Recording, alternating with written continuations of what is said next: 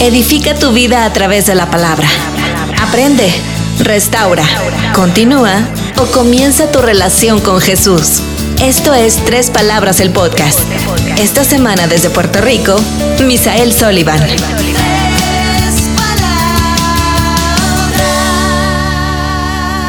Bendiciones a todos desde Puerto Rico. Habla el evangelista Misael Solivan, esperando que pasen una feliz Navidad, un próspero año nuevo. Felicitaciones a todos y quisiéramos que escuchara el último podcast del Éxodo, de la última plaga, la plaga de la muerte de los primogénitos. Tiene que escucharla con el ministerio 3 Palabras. Amén. Saludamos a cada uno, ¿verdad?, de los que estáis conectados. Feliz y contento en esta noche, la última clase del año, y terminamos con la plaga número 10. Son 10 plagas, quizás no que hubieron más plagas, pero quizás pasaron otras cosas mientras esas plagas se estaban, ¿verdad?, manifestando. Porque recuerde que una cosa trae la otra. Me imagino que en una que otra se mezclaron 2 o 3 plagas, porque la muerte trae peste, la peste trae las moscas trae enfermedades, y me imagino que, ¿sabes?, no tan solamente nos concentremos que fueron 10 plagas y ya, no, una cosa trae, es como lo que está sucediendo hoy en día. Empezó el COVID, otra variante que quizás no es tan fuerte como la primera, pero una cosa trae la otra. Entonces creo que en estas 10 plagas tuvo que haber variantes y tuvieron que haber otras cosas que quizás la Biblia no lo registra exactamente. La Biblia dice que Jesús hizo tantas cosas, dice que es un sentido de exageración, pero dice que no cabría en los libros si se fuera a escribir todas las cosas que Jesús hizo. Entonces, pues creo que entre medio de estas 10 plagas tiene que haber variantes o algo tiene que haber sucedido, pero nada. La plaga número 9, que fue la que le dimos bastante duro, que dicho sea de paso, estuve predicando en estos días, estaba hablando de la luz y estaba hablando, ¿verdad?, cuando Cristo llega es luz, entonces me vino a la mente la clase. Por eso es importante las clases. Las clases no están solamente para uno conectarse y aprender un poco, sino que eso se te va quedando en tu espíritu si le das seguimiento. Y cuando tú vienes a ver, estás hablando con alguien y una de las cosas que se aprendió en la clase o en la escuela bíblica en la iglesia o en un culto evangelístico o en el mensaje del domingo del que esté predicando sea el pastor. Por eso es que hay que mantenerse conectado con la palabra a través de predicadores o a través de directamente con la palabra. Entonces, cuando estoy predicando, estaba hablando de la luz, no sé por qué estaba hablando del soplo de Dios, que cuando Dios sopla algo tiene que suceder. Adán era un alma, Adán era Adán, pero cuando Dios sopla aliento de vida es un alma viviente. O sea, no podía ser un alma viviente si Dios primero nos sopla en su nariz. Nosotros no podemos funcionar a menos que Dios primero sople en nosotros. Estaba hablando de Adán y estaba hablando de los apóstoles cuando estaban esperando en el aposento alto. El soplo de Dios. Soplo es el ruaj, R-U-A-J, ruaj en hebreo. En el griego es paracleto, que es como el soplo, el viento, el espíritu, el ruaj, porque tiene que ver con el espíritu de Dios, el soplo de Dios.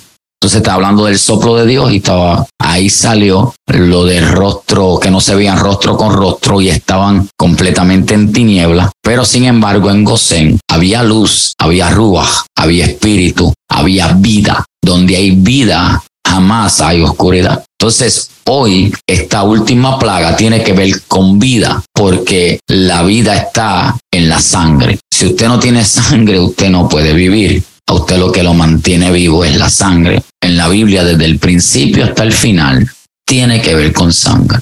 Por eso Adán y Eva trataron de tapar su desnudez. Hojas de higuera. Al ser hojas de higuera, ahí no hay muerte. Al no haber muerte, no puede haber redención. Unas hojas no pudieron tapar la desnudez de ellos. Pero cuando el segundo Adán, la Biblia habla de esto, segundo Adán y postrer Adán, que es Jesucristo, para entonces poder cubrir, y no tan solamente el que cubre, sino el que quita. Porque Dios no quiere solamente cubrir tus pecados. El pecado no se cubre, el pecado se quita. El que quita el pecado del mundo. Pero para quitar no podía ser con hoja, tenía que ser con sangre. Y es muy interesante, algún día quisiera hablar de la sangre porque es un tema muy, muy interesante y se habla desde el principio, desde el tabernáculo, desde antes. Vamos a Génesis 15:5 y estamos en el mismo tema, pero quiero que entiendas que ya había sacrificio desde antes de la ley de Moisés. Recuerda que Abraham está viviendo sin ley, porque Abraham es antes de la ley. ese es el gran tema del diezmo. Y no quiero salirme del tema, ¿verdad? La gente dice, yo diezmo porque la Biblia lo dice. Usted no diezma solo porque la Biblia dice, o Malaquías habla del diezmo. Porque Abraham diezmó a Melquisedec y todavía no había ley. El diezmo no es algo que es obligatorio. El diezmo es algo que sale del corazón. No me malinterpreten, no es que no hay que diezmar, pero cuando usted diezma por obligación, no tiene el mismo efecto que cuando usted diezma de corazón. Yo sé que no tiene que ver, no sé por qué me metí ahí. Dios nos habla ahí a todos, a mí también. El diezmo es algo de corazón. Cuando es obligado, no funciona. Eso es como usted adorar obligado. No funciona. Ahora, cuando usted le adora sin que esté obligado de corazón, es muy diferente el efecto. Tiene que entender que lo de Dios nada trabaja por obligación. Lo que es de Dios tiene que fluir. Y lo dije una vez en una clase y lo vuelvo y lo repito. El arca del pacto no tenía rueda, porque el arca del pacto no era algo para que alguien lo empujara. Eran para que los sacerdotes lo cargaran, porque lo de Dios no se empuja, lo de Dios se lleva y se carga y la persona se tiene que deleitar. Eso nos enseña a nosotros a obedecer a Dios sin que nadie me esté mirando para yo obedecerlo. Por eso es que se le dice que Abraham le creyó a Dios y le fue contado por justicia. Abraham es un hombre de justicia porque sin haber ley, el hombre se sometió. Eso es como que usted tiene pastor, tiene líderes, pero ninguno de ellos está a su alrededor, pero usted sigue obedeciendo a Dios. Porque no obedezco por ley o por alguien me esté mirando, obedezco porque amo a Dios. Entonces Abraham dice en el 15:5, lo llevó fuera y le dijo, mira ahora los cielos y cuenta las estrellas, si las puedes contar, y le dijo, así será tu descendencia. Y creyó a Jehová, aquí lo que estábamos hablando, y le fue contado por justicia. Y le dijo, yo soy Jehová que te saqué de Ur de los Caldeos para darte a heredar esta tierra. Y él respondió, Señor Jehová, ¿en qué conoceré que la he de heredar? Y dijo, tráeme una becerra de 3 años, una cabra de 3 años, un carnero de 3 años, una tórtora también y un palomino. Y tomó él todo esto y lo partió por la mitad y puso cada mitad una enfrente de la otra, mas no partió las aves. Y descendían aves de rapiña sobre los cuerpos muertos y Abraham las ahuyentaba. Mas a la caída del sol sobrecogió el sueño a Abraham y he aquí el temor de una grande oscuridad cayó sobre él. Entonces Jehová dijo a Abraham, ten por cierto que tu descendencia morará en tierra ajena y será esclava allí y será oprimida 400 años. Mira lo interesante. Primero hace un sacrificio y luego Dios le habla de una esclavitud. Te lo voy a repetir. Primero Abraham hace un sacrificio y luego Dios le comienza a hablar del futuro diciendo, tú sabes qué, serán oprimidos 400 años. Entonces, ya él está celebrando la Pascua sin todavía esta gente caer en esclavitud. Lo que Dios le está diciendo y será oprimida 400 años es lo que ellos celebran ahora. La 10ª plaga están diciendo, vamos a celebrar ahora el Passover, el Pesaj, la Pascua, porque hasta hoy llegó esta esclavitud. Lo que Moisés va a celebrar, ya Abraham lo había celebrado. Interesante, ¿verdad que sí? Mire lo que dice el 15:14. Mas también a la nación a la cual servirán, juzgaré yo. Y después de esto saldrán con gran riqueza. ¿Ve? Le está hablando, le está diciendo a los egipcios y al faraón, yo los voy a juzgar. Pero tranquilos que de allí no van a salir pobres, de allí van a salir con riqueza. Y tú vendrás a tus padres en paz y serás sepultado en buena vejez. 17. Y sucedió que puesto el sol y ya oscurecido, se veía un horno humeando y una antorcha de fuego que pasaba por entre los animales divididos. ¿Ves? Si los animales están divididos, si usted corta o pica a un animal por la mitad, usted sabe que es lo primero que sale. Sangre. El 18. Y aquel día hizo Jehová un pacto con Abraham, diciendo, a tu descendencia daré esta tierra, desde el río Egipto hasta el río grande, el río Éufrates. Y por ahí sigue hablando de los ceneos, hablando de los ceneseos, de los cammoneos, de los heteos, los fereceos y todos los feos, hasta los amorreos. Así que para empezar a celebrar la Pascua, quería darle un resumen que lo que Dios había hablado cientos de años atrás. Y como ya alguien había sacrificado unas aves, las había partido por la mitad, pero no podían ser viejos tampoco. Eran una becerra de 3 años, una cabra de 3 años, un carnero de 3 años, una tórtola también y un palomino. Animales kosher, animales permitidos. Kosher es permitido, kosher, que es permitido. Eso usted lo va a ver en el supermercado, cuando mira diferentes cosas que va a comer, la mira por detrás y dicen kosher o al frente. Es que es permitido en el judaísmo ellos comer todo eso. Igual que en los vinos, sea vino de uva blanca, de uva, que algunos vinos de esos no tienen alcohol, 0 alcohol. Y usted lo mira y dicen kosher. Yo no bebo vino ni nada de eso, no es que yo bebo vino. Ni 0%, nunca me ha gustado la bebida, nunca, así que con eso no tengo problema. Nunca me gustó la bebida. Hay gente que le gusta el vino que no tenga alcohol, pero hay unos que dicen kosher, con K.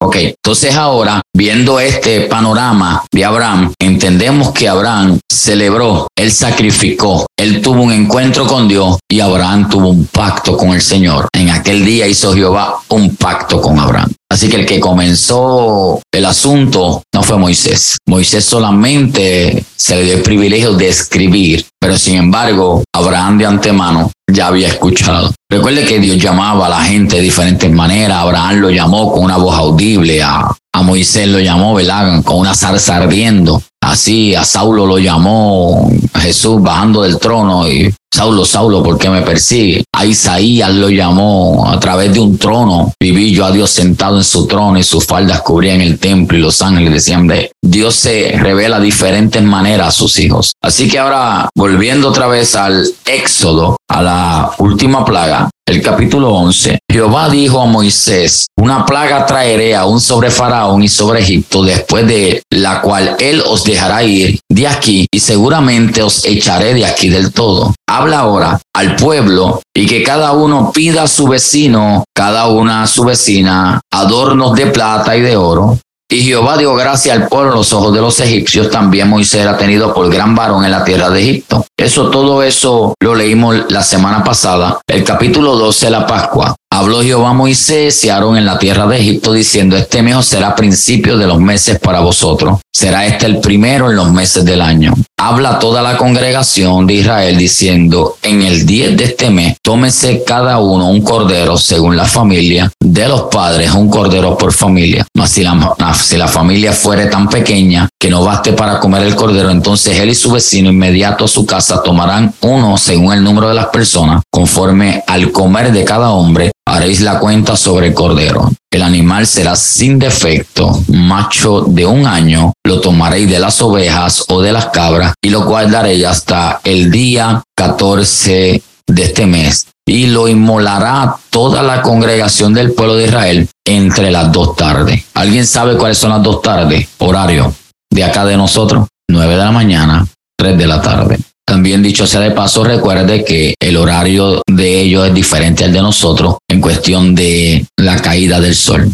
Dicho sea de paso, estas fiestas no son judías. La Biblia dice que estas fiestas son de Jehová. Eso hay que tenerlo claro. No son fiestas judías, son fiestas de Yahweh. Y lo dice su Biblia. Estas fiestas me van a celebrar a mí, Jehová. Aquí no es el judío, aquí es Dios. Pero sin embargo, vemos mejor celebrar un San Valentín dentro de una iglesia que celebrar una Pascua estilo judío dentro de una iglesia. Es más, si usted se atreve, usted puede meter corazones, en el febrero 14, corazones, peluche, usted puede hacer de todo, amigos secretos, y no le dicen nada. Ahora, trate usted de celebrar una fiesta de la Biblia dentro de su iglesia. ¿Por qué no sé? Trate de celebrar una Hanukkah, que es el de las luces, de la dedicación que Jesús la celebró. Trate de celebrarla en su iglesia. No. Pero sin embargo, metemos árboles hasta en el altar. No soy judío, usted meta flamboyán, usted haga lo que usted le da gana dentro de a mí, eso es allá Juana con su pollo. Nos han metido tanto la cultura de esta gente de los tiempos de antes que la adaptamos y creemos que es de Dios completamente.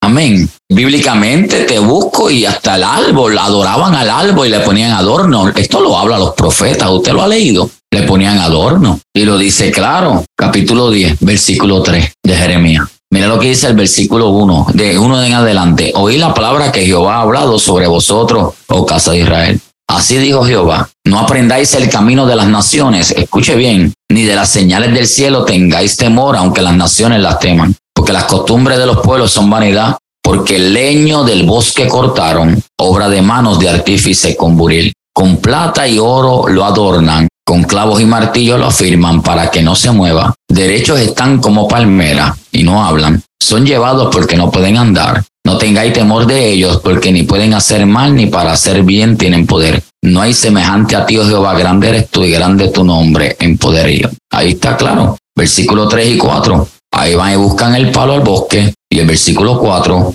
le ponen las bolitas de plata y oro para que se vea bonito. No estoy en contra de nada de eso, no me vaya a malinterpretar. Pero que le digo yo a usted que muchas veces se nos hace más difícil celebrar lo de Dios que celebrar lo pagano. Porque esto es pagano, la Navidad es pagana completamente.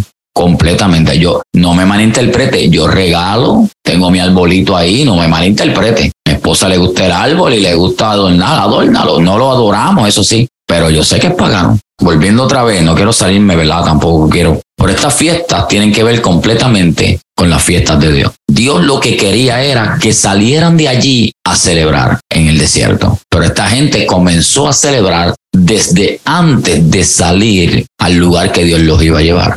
Vamos a Hebreos capítulo 11. Hebreos capítulo 11. Vamos desde el 24 para que pueda entender un resumen de la vida de Moisés. Por la fe Moisés, hecho ya grande, rehusó llamarse hijo de hija de Faraón, escogiendo antes ser maltratado con el pueblo de Dios que gozar de los deleites temporales del pecado, teniendo por mayores riquezas el vituperio de Cristo. Interesante, ya Moisés está hablando de Cristo ya, miles de años antes. Teniendo por mayores riquezas el vituperio de Cristo que los tesoros de los egipcios, porque tenía puesta la mirada en el galardón. La pregunta es, ¿dónde está puesta la mirada de nosotros? Por la fe dejó a Egipto, no temiendo la ira del rey, porque se sostuvo como viendo al invisible. Y aquí vamos, el 28. Por la fe celebró la Pascua y la aspersión de la sangre para que el que destruía a los primogénitos no los tocase a ellos. Así que él celebró la Pascua y la aspersión de la sangre. Moisés, en todo este proceso, aprendió a celebrar antes de que Dios los sacara de ciertos lugares. Hay gente que sabe celebrar cuando salen de ciertos lugares, cuando reciben el milagro, cuando le dan el trabajo, cuando cogen el primer cheque, cuando Dios le trae a la novia, ahí celebran. Pero hay otros que saben celebrar antes de que se manifieste lo que están esperando de parte. Por eso es que es por fe. Él dice, por la fe celebró la Pascua. Pero usted sabe que es 10 plagas, más todas las variantes y todas estas cosas, más tantos años, más el faraón lo quería matar. Bueno, el faraón le dijo en la 9ª plaga, le dijo, tú sabes qué, si te vuelvo a ver por ahí en la 8ª, si te vuelvo a ver te voy a matar. ¿Qué fue lo que le dijo Moisés? ¿Usted recuerda qué le dijo Moisés? Tranquilo. ¿Qué le dijo? ¿Alguien sabe? Que no me vuelves a ver. Esa palabra, Francisco, me marcó. Esa contestación, tranquilo que no me vas a volver a ver. Eso a mí me voló la cabeza. Hay que estar bien, pero que bien parado para usted hablarle al faraón así. Usted, no, tranquilo. No, que cuando vuelva a verte te voy a matar. Moisés le dijo, tranquilo que tú no me vas a volver a ver. Es que tú no me vas a volver a ver. Ya Moisés sabía. Cuando Moisés le habló, todavía la 10ª plaga no se había manifestado. Pero ya Moisés le estaba hablando, le está diciendo, tranquilo que tú no me vuelves a ver. En otras palabras, tranquilo que Dios después de esta nos va a sacar. Y no me vas a ver a mí, no vas a ver más a mi hermano, no vas a ver a 2 o 3, no los vas a ver más. Es que Dios es único, Dios es único. Bueno, si lo estábamos leyendo, Dios se lo había dicho hasta Abraham. Le dijo, van a estar tantos años allá. Le dijo hasta el número específico. 400, otros dicen 430. Pero le dijo un número específico. Tantos años van a estar. Y Abraham no necesitaba el número porque Abraham, cuando eso pasó, Abraham estaba más muerto que muerto. Pero le dio la palabra. Pero Abraham entonces le pasó la palabra a Isaac. Isaac se la pasó a Jacob. Jacob se la pasó a José y José continuó pasando la palabra. El problema fue que el rey trató bien a José. Ahora se levantó otro rey que no conocía a Moisés, que no conocía a nadie, no quería saber de nadie. Si a Moisés le llega a tocar, José se murió, vente a Moisés que tú eres el segundo, pero el que se levantó, Dios no permitió que lo tratara como José, aunque José no sufrió con el faraón, pero entonces sufrió con sus hermanos. El proceso de Moisés es viceversa completamente. José empieza en un pozo y termina en un palacio. Moisés comienza en un palacio y termina en Egipto. Si José empezó una cisterna, pues va a terminar reinando. Ok, pero Moisés comenzó reinando porque nació en un palacio o creció en un palacio, se educó en la sabiduría egipcia, se educó allá adentro, en las escuelas. Pero sin embargo terminó en un desierto, luego en Egipto y luego otra vez en un desierto. Así que volvemos otra vez a Éxodo, pero quería, ¿verdad?, hablarle de Hebreos. ¿Quién escribe Hebreo? ¿Alguien sabe? Lucas, el historiador. Entre Pablo y Lucas. Fíjate, Lucas yo nunca lo había escuchado. Lo que había escuchado era Apolo y Pablo. Mi opinión, yo opino, como decía aquel, que fue Pablo. Por los escritos. Se asemeja a Colosense, con Tesalonicense. Todo lo que habla Hebreos habla mucho del Antiguo Testamento. Y sé que todos ellos dominaban el Antiguo Testamento, lo que era Lucas, Apolo, Bernabé. Pero recuerde que Pablo estudió a los pies de Gama. El mismo Pedro dijo lo que este hombre habla en otros niveles. Pedro dijo, difícil de entender a este hombre, de la revelación y la profundidad. Pero nada, eso lo dejamos para otro día. Seguimos. Capítulo 12 de Éxodo, versículo 6. Guardaría hasta el día 14 de este mes y lo inmolará toda la congregación del pueblo de Israel entre las 2 tardes, 9 de la mañana, 3 de la tarde. Jesús, el cordero inmolado, fue subido a la cruz a las 9 de la mañana y dijo, consumado es, a las 3 de la tarde. Jesús, el cordero, cumplió con el sacrificio aún en su muerte violenta, esa muerte de abuso, pero era necesario morir. Así que a mi Cristo y a su Cristo, a mi Jesús y a su Jesús, nadie lo mató. Jesús entregó su vida. Son dos cosas diferentes. Por eso es que dice, porque de tal manera amó Dios a qué, al mundo, que ha dado, lo dio a su Hijo unigénito, para que todo aquel que en él cree, no se pierda, mas tenga vida eterna. Juan 3 dice. Así que el Padre lo dio, lo ofrendó, lo entregó. Nadie lo mató. Si Él es el dador de la vida, ¿quién le va a quitar la vida al dador de la vida? Esto no cuadra. Él entregó su vida a mi Jesús y a su Jesús, a nuestro Salvador. Nadie lo mató. Así que esta fiesta comienza en Nisan 14. ¿Cuál mes es ese? ¿Noviembre? Nisan de marzo a abril. Liar, abril a mayo. Sivan, mayo a junio. Tamuz, junio a julio. Elul, agosto a septiembre. El que no sabe, Elul es uno de los peores meses en el judaísmo. En Elul siempre sucede algo. Yo sé cómo los predicadores pueden pararse a un altar a hablar pamplina con tanta riqueza que hay para hablar de la palabra de Dios. Yo esa sí que nunca la he entendido. Amén. Mira que, Ricky, hay palabra y hay pan para hablar. ¿Sabes que uno sacrificarse y llegar a un culto y sentarse a escuchar a alguien hablar pamplina? Ay, bendito, si se me quedaba en casa con tanta información que enriquece a uno, con tanta palabra de vida. Jesús hablaba, dice, cuando Él hablaba era espíritu y vida. Cuando Él hablaba, sus palabras eran verdad, espíritu, vida. Pero bendito, la gente habla y en vez de darte espíritu, yo no sé qué es lo que te tiran encima. Recuerda que las palabras son espíritu. Entonces, si el hombre está hablando pamplina, si el hombre está hablando de... tú estás recibiendo todo eso. Tú te transformas en lo que tú recibes. Por eso hay que ser cuidadoso con a quien uno escucha, donde uno se congrega. ¿Quién me está haciendo el guía? Porque lo que habla es lo que yo estoy recibiendo, es lo que me estoy alimentando. Porque la palabra es vida, es espíritu. Sea bueno, sea mala, eso es lo que va por ahí para abajo. Porque la vida está usted lo sabe, en la lengua, la vida y la muerte. Había una de las tribus que todas las tribus se dejaban llevar por ello, la tribu de Isaacar.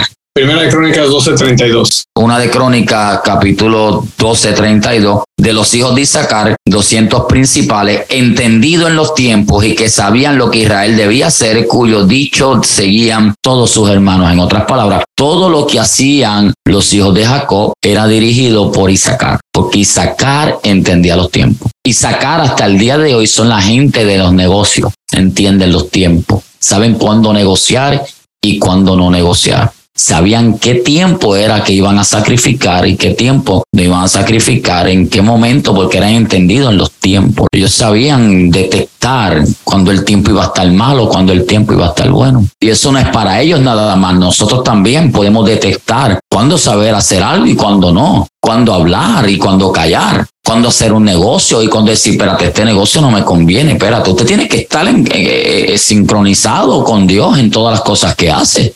Usted es un ser espiritual, somos seres espirituales. Estamos acá abajo, pero somos seres espirituales. Así que usted tiene que estar conectado, sea lo que sea. Creo que para tomar buenas decisiones hay momentos que tenemos que ir de rodillas y decir, Señor, aquí estoy. Gracias por la vida. Creo que el humillarse no tiene que ver con cobertura, tiene que ver con agradecimiento. Gracias porque me guardaste esta noche, me pude levantar, estoy respirando, tengo salud. Me duele aquí, me duele allá, pero puedo caminar, puedo llegar al doctor, me puedo chequear. Se puede trabajar con esta área, gracias. Así que hasta para eso yo le oro al Señor en los tiempos. Pero el Nisan 14 es marzo-abril. La crucifixión ocurrió a la misma hora que el Cordero Pascual fue sacrificado. Y la resurrección tomó lugar a la misma hora en que el manojo ceremonial de la cosecha era mecido para ser entregado como primicia de la cosecha de la cebada. Yeshua se levantó de los muertos durante de la celebración de Bikurim, o sea, las primicias. La resurrección de Yeshua representa el cumplimiento del festejo de las primicias. Así que esta Pascua, ¿verdad? No quiero solamente quedarme, sino también darle un poco, que lo había hablado una vez, pero vuelvo y lo repito, para decirlo rápido que pasó en Éxodo. Se mató el cordero, se marcó los postes, el dintel del medio, se encerraron en sus casas, estaban comiendo cada uno. Hubo gente que no creyó y el ángel de la muerte, cuando Dios lo soltó, no fue el diablo. Aquí en ningún momento de estas 10 plagas habla del diablo. Aquí en las 10 plagas solamente se habla de Dios. Aquí el diablo no tenía el diablo era Faraón, pero hablando del enemigo, algo espiritual, nada. Para que le endureciera el corazón quizás al Faraón. Pero las plagas era Dios que soltó soltó las ranas, soltó las moscas, soltó los piojos azotó el río, el ganado, las langostas, las tinieblas, el granizo. Y ahora esta última plaga, Dios mismo soltó el ángel de la muerte para que matara en todo Egipto todos los primogénitos, desde la familia hasta los animales. Y ahí el ángel de la muerte iba por casa y hasta en el palacio se metió. El que no estuviera marcado, hasta ahí llegó. Y se cree que hubieron personas de Israel que no marcaron sus puertas, se cree. Yo no estaba ahí para contarle que fue verdad, pero se cree. Me imagino, yo creo que puede haber pasado porque en todas las generaciones Dios ha hablado y siempre hay 2 o 3 cabezones que no creen. Y entonces el que no marcó su puerta, el que no mató, primero escuche bien, primero tenía que ser, ¿verdad? Un cordero, ¿verdad? No cualquier cordero, no podía estar tuerto, no podía estar cojo, ahí la porquería ahí, sacrifíquese, no.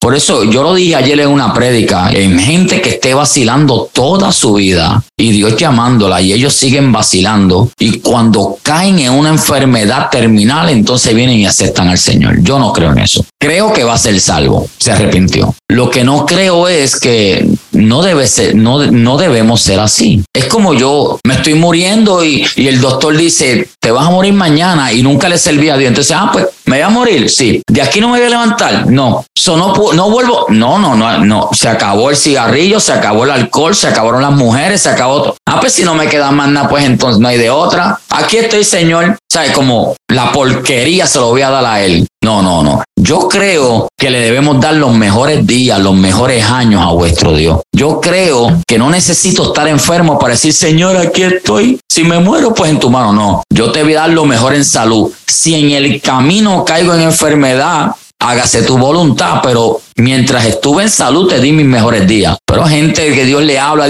y cuando entonces tienen 4 tiros encima, que yo fui así en un momento dado, que me metí droga y me hablaban, sí, pero llega el momento que me recogí, vamos a recogernos y vamos a darle 20, 30 años a Dios que me quedan buenos, se los voy a dar a Dios. Yo no voy a esperar tener una hepatitis, un SIDA, una cárcel y casi muerto con una sobredosis. Aquí estoy, Señor. No.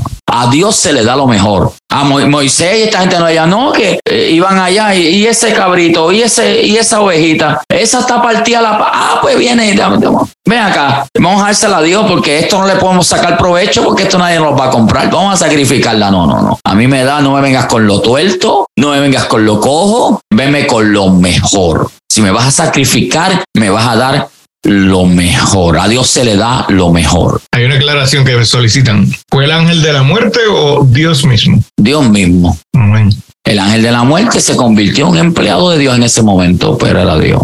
Es interesante porque David en un momento dado censó al pueblo. Y en una dice que fue Dios que lo incitó. Y en otro dice que fue el diablo que lo incitó. No sé si lo habían escuchado. Una de Crónicas. Lo tiene, 21:1. Pero Satanás se levantó contra Israel. ¿Pero quién? Satanás. E incitó a David a que hiciese censo de Israel. Pero vaya segunda de Samuel 24, dice, volvió a encenderse la ira de Jehová contra Israel e incitó a David. Adiós, pero vean aquí quién fue. ¿O fue Dios o fue Satanás? ¿Quién fue, Francisco? No sé, no estuve ahí. ¿Y por qué traigo esto, verdad? Pero haya sido Satanás o haya sido Dios, ¿quién fue? Porque entonces, si fue Dios, Dios incitó a David para que David censara al pueblo, para después Dios matar 70,000, porque David desobedeció. David entonces está obedeciendo porque Dios lo incitó. Y después dice, estás desobedeciendo porque sensaste, ven acá, pero ven acá, estoy entre la espada y la pared. Pero no queremos entrar ahí porque entonces aquí nos quedamos. Yo creo que Satanás fue el que incitó. Me quedo con Crónica, pero Samuel hablando en la soberanía de Dios. En otras palabras, Dios estaba al tanto de que Satanás estaba incitando a David. Porque yo no creo en la injusticia de Dios. En Dios no hay injusticia. Jamás. Detrás de 70,000 muertos tenía que estar Satanás. Porque ahí David levanta un altar, sacrifica y el ángel detiene la espada. Estamos hablando de 70,000 hombres. Estamos hablando de 70,000 mujeres que se quedaron sin esposo.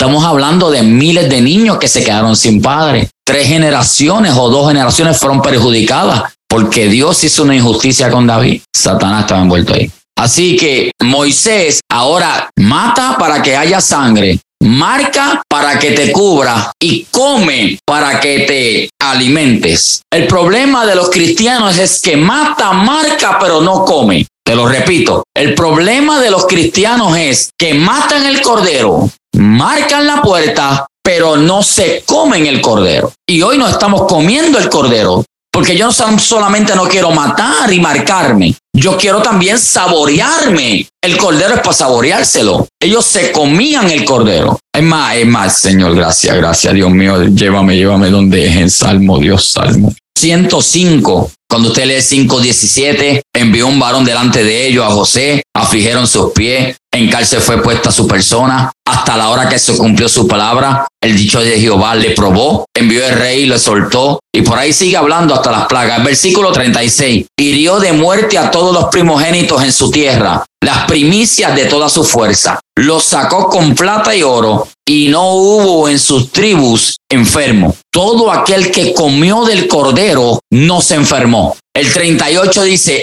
Egipto se alegró de que salieran porque su terror había caído sobre ellos. Egipto estaba celebrando porque esta gente se iban. Y mira por qué todo esto sucedió. El 105:42, porque se acordó de su santa palabra dada a Abraham su siervo. Te tengo que decirle que Dios no se olvida de sus promesas. Esta gente ahora están recibiendo la promesa y un pacto que Dios había hecho cientos de años atrás, lo que estábamos leyendo ahorita. Ahora Dios está diciendo, a ustedes los voy a dejar salir vivos porque me estoy acordando, no de ustedes, sino de la palabra y el pacto dado al siervo, a mi hijo Abraham. Así que el cordero no se mata nada más, no se marca la puerta nada más. El cordero se come. Cómase a Jesucristo, cómase a Jesús. Tienes que saborearte el evangelio. Esto no es una carga. Mi yugo es fácil y ligera mi carga. Esto no es una carga, esto no es un yugo. ¿Sabes lo que es un yugo? No solamente se conforme con la muerte, con la entrega. No se conforme. Eso es maravilloso. Ahí soy salvo con su muerte. y bicurín y sus primicias, resurrección, tremendo. Marcó su vida, tremendo. Ya fui lavado y el pecado fue tremendo. Pero ¿cómo hace el cordero? Por eso usted ve gente en la iglesia, en su iglesia, estoy hablando de su iglesia, no de la mía, de su iglesia, que usted los ve ahí como momia, porque mataron, marcaron, pero no se comen el cordero. El cordero es para saboreárselo. La palabra, esto es un manjar. Escudriñar las escrituras. Ellas son las que dan testimonio de mí. Cómase, es como la miel que destila del panal. Y en guardarla, dijo David, hay grande galardón. Cómase la miel. ¿Usted recuerda a Jonatán cuando Saúl dijo que nadie comiera? Dio un edicto y dijo que nadie coma en el pueblo. Estaba todo el mundo muerto de hambre. ¿Usted recuerda esa historia? Una de Samuel, 14:24. Ay, santo, me salió aquí. Aleluya, gracias, Señor. Pero los hombres de Israel fueron puestos en apuro aquel día porque Saúl había juramentado al pueblo diciendo: cualquiera que coma pan antes de caer la noche, antes de que haya tomado venganza de mis enemigos, sea maldito. Y todo el pueblo no había probado pan, tenían hambre. Y todo el pueblo llegó a un bosque donde había miel en la superficie del campo. Entró pues el pueblo en el bosque. Y aquí que la miel corría, pero no hubo quien hiciera llegar su mano a su boca, porque el pueblo temía el juramento. Pero Jonatán, el hijo, no había oído cuando su padre había juramentado al pueblo, y alargó la punta de una vara que traía en su mano, y la mojó en un panal de miel, y llevó su mano a la boca, y fueron aclarados sus ojos. Aleluya. Eso es una revelación ahí. No habla de que, wow, tenía hambre y se le quitó el hambre. No, come miel y sus ojos son abiertos. Esta es la palabra, es como la miel que destila del panal. El que come de esta palabra, los ojos de su entendimiento son aclarados completamente. Por eso es que es necesario comernos el cordero, comernos la miel, comernos el rollo. Cómete el rollo, cómetelo. Vamos a Ezequiel, vaya Ezequiel. Y me dijo: hijo de hombre, alimenta tu vientre y llena tus entrañas de este rollo que yo te doy. Y lo comí y fue en mi boca dulce como miel. La pregunta que le hago, no me la conteste, la pregunta que le hago: ¿por dónde Ezequiel se comió el rollo?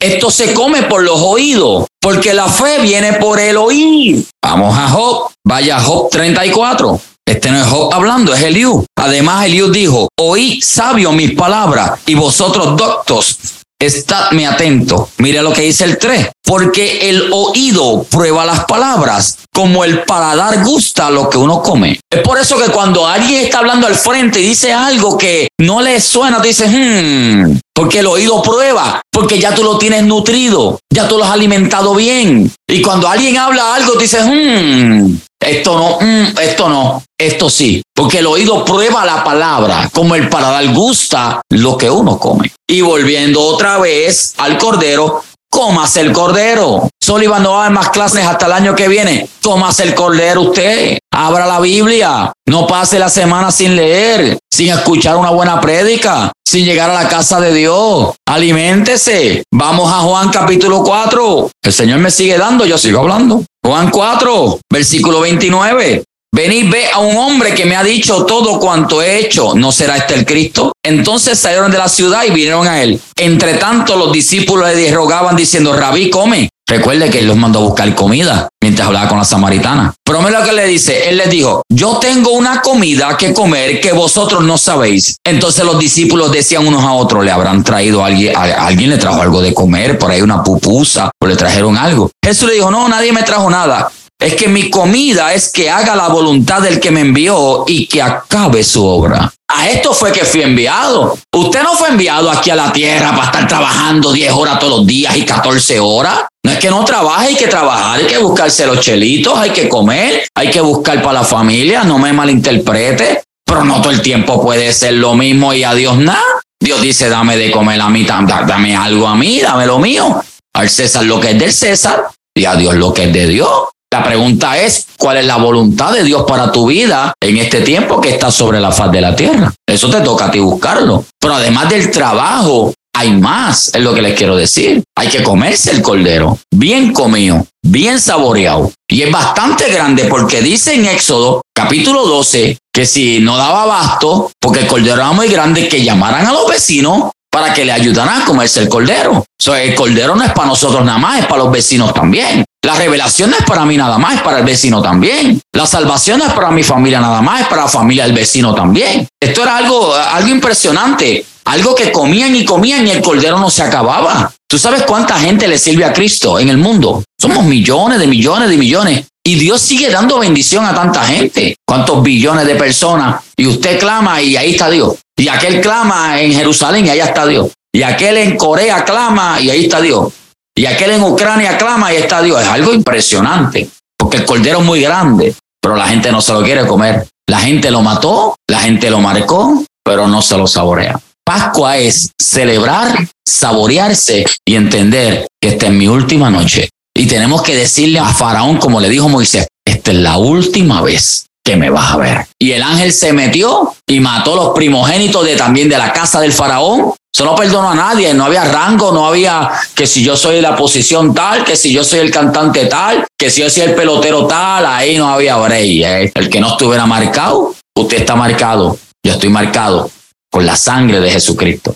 Si una sangre de cordero pudo detener la muerte del ángel de los primogénitos, imagínese la sangre del cordero inmolado que ha marcado vuestra vida. ¿Cuántas cosas Dios no ha detenido en el camino que te iban a dar a ti, pero no te dieron? Porque cuando te vieron, no te vio a ti. Lo que vio fue sangre y tuvo que hacer Passover, pasar por encima. En español es Pascua, en inglés es Passover, en hebreo es Pesaj. Y en Pesaj era la última plaga y era la celebración de la Pascua, la muerte del Mesías, la resurrección del Mesías y el nacimiento luego, que luego viene otra fiesta, una de ellas es Pentecostés, porque tiene que ver con el número 50 después de la muerte de Jesús. Pentecostés significa 50, viene de Pentateuco, que significa los primeros 5 libros de la Biblia, de Génesis hasta Deuteronomio. Shavuot, que es Pentecostés, 50 días. Jesús estuvo 40 días predicando el reino de Dios con un cuerpo glorificado,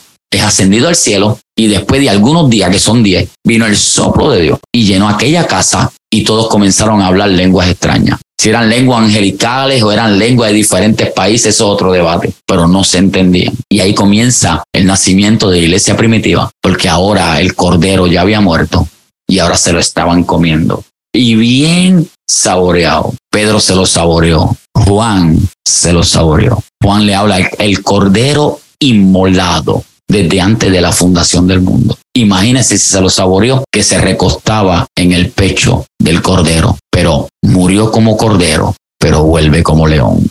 Pero el león de la tribu de Judá vuelve. La 10ª plaga, Dios saca a Israel de Egipto. Ninguna tribu estuvo enfermo. Todos los que comieron del cordero fueron sanos. Cuando usted come, usted es sano, su corazón es sano, su mentalidad es sana, su salud mental es sana, no hay depresión. Cuando usted se come el cordero, yo le hago un cuento a usted.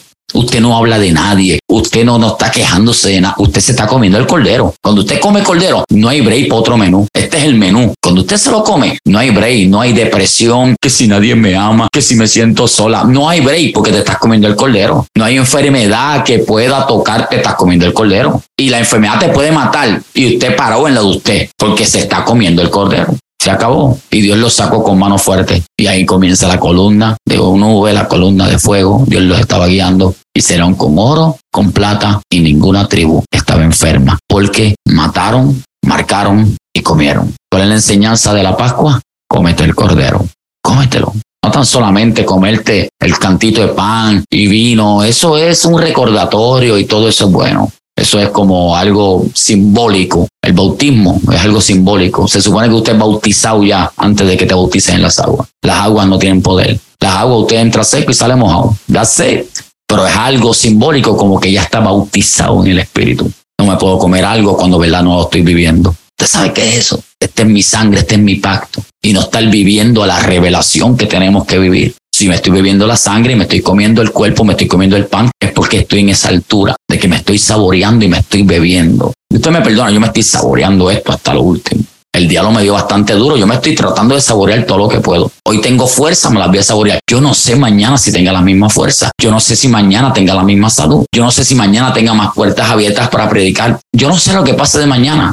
Le estoy dando lo mejor a Dios y metiendo en la cuenta, en el banco espiritual, para cuando no hayan fuerzas, tener de dónde jalar. Lo que vayas a hacer, hazlo. Mientras tengas fuerza, hazlo. Eclesiastés habla de esto. Hazlo antes que vayas a aquel lugar o a ese lugar donde ya no vas a poder hacer más nada.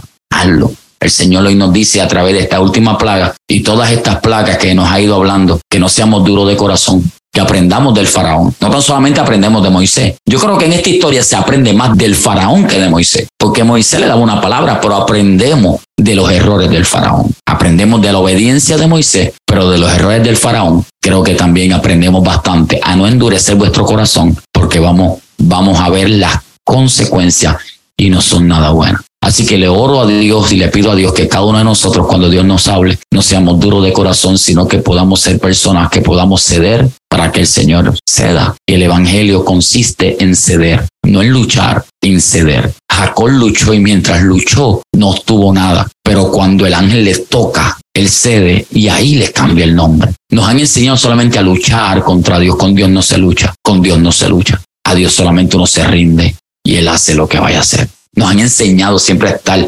manoteando y forcejeando y por eso muchas veces no tenemos nada. No tenemos nada de parte de Dios, pero cuando cedemos, Jacob cedió y le cambió el nombre de Jacob a Israel. Pero Dios tuvo que darle un azote porque lo contrario seguía luchando. Juan dijo, el Bautista, es necesario que yo mengüe para que Él crezca. Ve, menguar, bajar. Dios le dice a alguien hoy, bájale 2, tranquilo, no luchen más, cede, tranquilo. Eso sí, pelea la buena batalla de la fe. Los cristianos no luchan, los cristianos pelean la buena batalla de la fe. Los cristianos ceden lo que tú digas, alfarero. Yo soy la vasija y lo que tú quieras hacer conmigo. Aquí estoy. Me cansé de luchar. No imitemos al faraón que siempre estaba luchando contra Dios y forcejeando. Y mira cómo terminó después de 10 plagas. Hasta aquí ha sido esta clase. Dios le bendiga. Espero que haya sido de mucha bendición la plaga número 10. La muerte de los primogénitos. Termino con esto antes que le den ahí a apagar el audio. Saboréate el cordero y verás que el desierto no va a ser desierto. Ahí Dios te pone una nube, columna de fuego, columna de nube. Los codornices aparecen solos, el pan aparece solo y la piedra te va a perseguir donde quiera que usted vaya. Felicitaciones a todos, esperando que pasen una feliz Navidad, un próspero año nuevo con el ministerio 3 Palabras. Muchas bendiciones y será hasta la próxima. Hasta aquí esta clase. Dios les bendiga.